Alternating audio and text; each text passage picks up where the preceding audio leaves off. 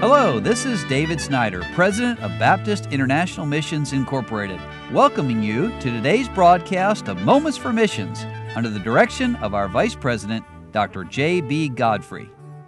You know, I love and admire our missionaries. Some of them live in very dangerous and difficult places. Some of them have gone through some very difficult times in their lives. So let me tell you about one of those today. But before I do that, I want to read a Bible verse. John chapter 15 and verse 16 says, "You have not chosen me, but I have chosen you, and ordained you that you should go and bring forth fruit, and that your fruit should remain, that whatsoever you shall ask of the Father in my name, he may give it you."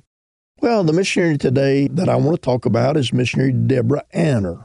And Deborah's working down in the country of Honduras. She's been there for a long time. She first went with her husband, Steve, who went to be with the Lord about 3 years ago, and Deborah didn't quit. She just went back to the field, and God's using her in a great way. And by the way, she's sent out of Lakewood Baptist Church, which is my church here in Harrison, Tennessee, and our pastor, Ronnie Gilbert. And we're so happy for the way God's using Deborah Anner there in the country of Honduras.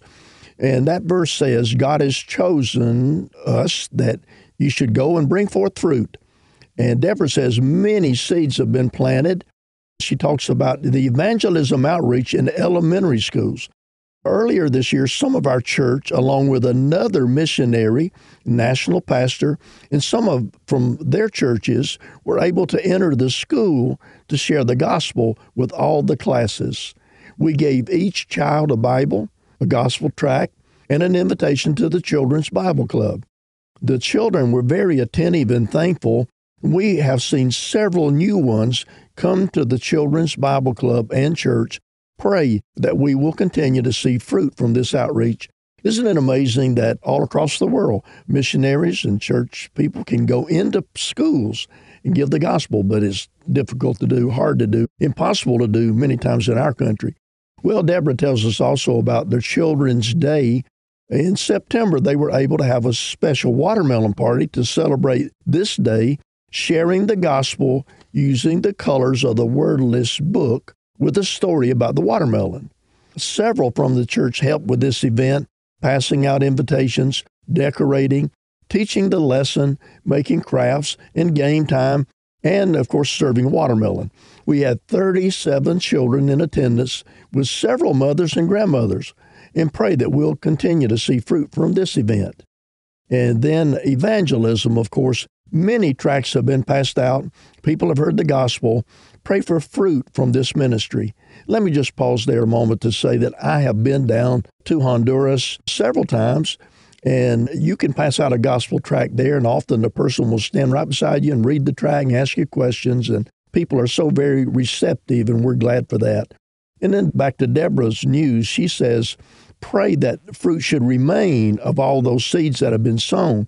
In the past 2 months, we have seen fruit from the above ministries in that 7 children have made a profession of faith. Would you please pray that the following children will come faithfully to church and grow into the Lord? Hafet, Juliet, Daniela, Brittany, Marianne, Carmen, and Ashley. And then pray that others and their families would come and be saved too.